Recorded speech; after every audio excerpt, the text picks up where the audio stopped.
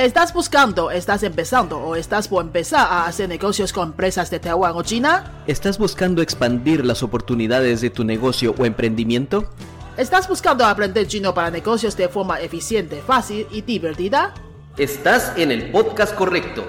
Queremos ayudarte a mejorar tus oportunidades, ya sea personal, de tu emprendimiento o de tu empresa. Somos Fernando y Yolanda, maestros de idioma en Taiwán. Aprende chino para negocios con nosotros. Y empieza una nueva etapa de tu vida. 大家好，我是 Yolanda, soy tu maestra de chino Yolanda de Taiwán. ¿Por qué hoy solo estoy yo? Es que hoy el tema es un poco, digamos, técnico. Vamos a hablar de los tonos en chino. ¿Cómo se aprende bien los tonos en chino? Voy a dar mi opinión personal desde la experiencia que tengo durante casi 10 años de estar enseñando chino a extranjeros, y voy a dar mi observación también de los casos exitosos de mis estudiantes. Así que si te gustaría, te interesa aprender o mejorar tus tonos en chino, quiere entender más cómo es la cosa de tonos, no puedes perder este episodio. Bien, primero aclaremos por qué queremos aprender los tonos. ¿Por qué necesitamos aprender los tonos? Porque queremos pronunciar mejor. Queremos que la gente nos entienda más. Queremos tener un mejor acento, ¿sí o no? Entonces el enfoque tiene que ser eso, en vez de estar enfocando el primer tono, el segundo tono y el tercer tono se parecen mucho. No pensemos en eso. Pensemos en cómo comunicar mejor para que nos entienda más fácilmente. Teniendo esto claro, entonces los tonos va a ser un concepto totalmente diferente. Tengo muchos estudiantes que llevan años aprendiendo chino y no se distingue los tonos, y le molesta los tonos. Y se estresa porque no distingue, por ejemplo, yo yong, que significa nadar, yo yong, que significa huir, que suena casi igual. Para muchos extranjeros, solo los tonos son diferentes. Escuche otra vez. Yo yong, nadar. Yo yong, huir. Y normalmente, ¿qué pasa en las clases de idiomas? Pues los maestros explican, yo yong es segundo tono y tercer tono. Yo yong, segundo tono y tercer tono. Nadar. En cuanto yo yong, que significa huir, es tercer tono y cuarto tono.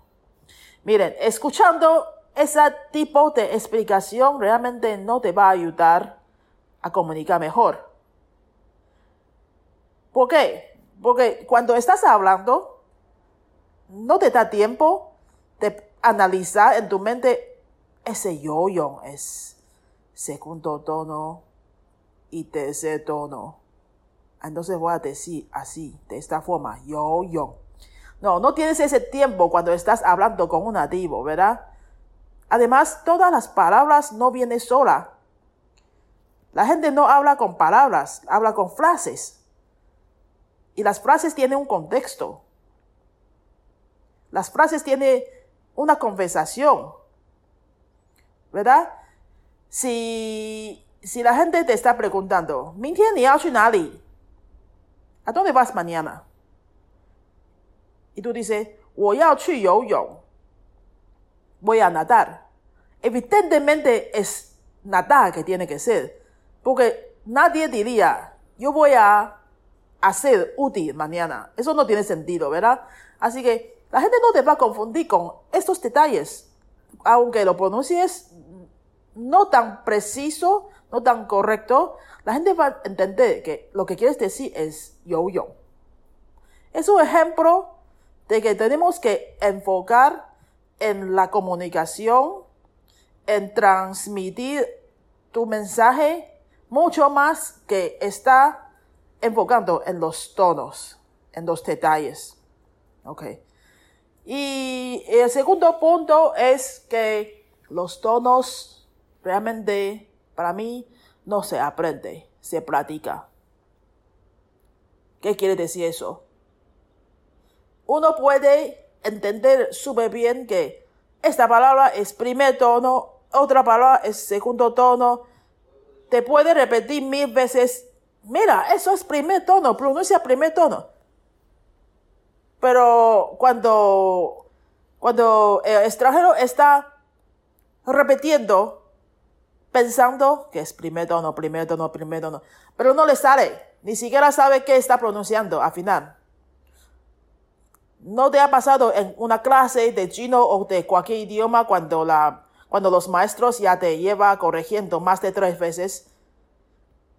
Te hace repetir y al final ya no sabe qué estás diciendo, solo estás repitiendo inconscientemente porque te hace repetir. ¿Sí? Cuando uno repite, no tiene que estar pensando qué tono es.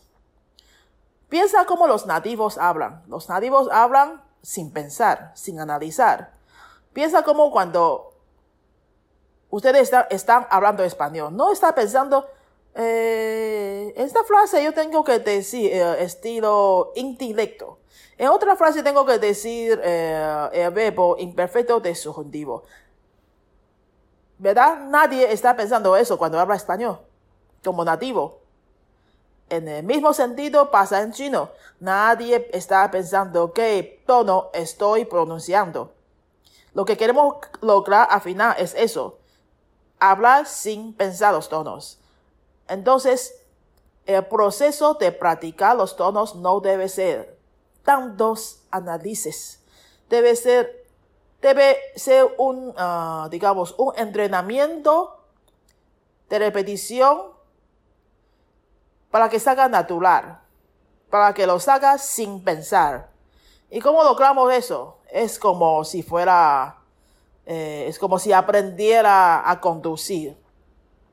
Para los que sepan conducir, piense, cuando subes en coche, tú no estás pensando, ¿qué tengo que hacer como primer paso? Meter la llave. Segundo paso, mover el volante, qué sé yo. No estás pensando nada de eso. Te sale todo automático, ¿verdad? Los tonos se deben entrenar así, de esta forma. Sí, tenemos que saber qué tono es y punto. No vamos a estar siempre pensando, eso es segundo tono. ¿Será que yo estoy pronunciando el segundo tono? No. Así no va a funcionar. Lo que tienes que saber es repetir, imitar. Cuando estás solo, cuando estás escuchando un audio, cuando estás practicando, trata de imitar sin pensar tanto. Y cuando la cantidad de veces sea suficiente, la cantidad de práctica sea suficiente, entonces te va a salir natural después de algún momento. Es un proceso que tienes que llevar. ¿Sí? Entonces hemos hablado, el primer punto es que enfócate en la comunicación, en transmitir el mensaje. Los tonos vienen de palabra y la palabra tiene un contexto. Lo importante es contexto. Y el segundo es que entrénate como si fuera algo automatizado, sin análisis, sin pensar tanto. Y tercer punto, quiero compartir. Entonces, ¿qué podemos hacer en la práctica cotidiana para tener un tono mejor? Cuando estás escuchando un audio o un video de un chino nativo, trata de imitar frase por frase, pero frases cortas. Y trata de imitar todo, la entonación, la emoción, la forma de pensar, de hablar. Trata de imitar todo, pero lo menos que tienes que hacer es pensar los tonos. Hazte esta práctica cada día 2-3 minutos. Y poco a poco vas a darte cuenta de que, Sí, los tonos me sale cada vez más natural. Si todavía te hace un poco difícil, un poco abstracto, te doy un punto. En español también existe tono, realmente. Como ustedes son nativos, no se dan cuenta. ¿Cómo es que existe tono en español? Un ejemplo. Cuando uno dice sí, ¿a qué tono suena? Segundo tono en chino, ¿verdad? Cuando uno dice sí, ¿a qué tono suena? Para mí suena a cuarto tono. Y miren, ¿cuál es la diferencia entre ese sí y sí? ¿Cómo se usa? ¿En qué contexto se usa cada uno? Cuando uno dice sí, es como cuestionando, dudando, sospechando, ¿verdad? Por ejemplo, la gente te dice, mira, el precio del restaurante al lado ha subido como 2 veces. Tú dices, ¿sí? Dudando, preguntando. O cuando uno te dice, yo acabo de ver tu novia saliendo con otro. Tú dices, ¿sí? Sospechando, ¿verdad? Eso es segundo tono. Y cuando la gente te pregunta, ¿la reunión es dentro de 1 hora? Tú contestarías un sí. Sí, es dentro de 1 hora. Es una confirmación. Es la misma palabra, pero bajo diferente contexto sale totalmente diferente. Por lo menos para nosotros que no somos nativos en español. Cuando lo aprendemos, también tenemos que aprender los tonos. Lo que pasa es que en español no existe el concepto de tono. Usted lo llama como intonación con la misma palabra. O sea, en cada idioma tiene un aspecto así, similar. Trata de pensar en español qué otros tonos existen en otras palabras. Les voy a dar otro ejemplo, que es con la palabra que. Escuchen. ¿Qué? ¿Qué? Mi novia está saliendo con otro. ¿Qué? O ¿qué quieres comer esta noche? ¿Qué quieres comer esta noche? También estos dos ¿qué? Y ¿qué? Suena totalmente diferente. Es un segundo tono y cuarto tono. Y lo mismo pasa en muchas palabras en español. Piense, analicen un poco su idioma nativo y se va a dar cuenta, tono realmente existe en todo y ya no sería tan abstracto. Bien. Eso es lo que quiero compartir con ustedes el día de hoy, de los tonos. Espero que les sirva. Si les ha gustado el contenido, si les ha gustado las ideas, por favor comparte este episodio con sus amigos que están aprendiendo chino, que quieran viajar a China o Taiwán. Comparte con todo. Y si está usando iPhone o Mac o iPad, por favor, venga a Apple Podcast a dejarnos unas 5 estrellas y un comentario para entonces animarnos a crear más ideas de aprender idiomas para ustedes.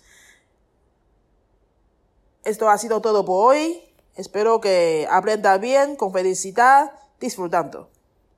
Nos vemos la próxima vez. Adiós. Si te ha gustado este tema, déjanos un comentario, danos 5 estrellas o comparte con tus amigos.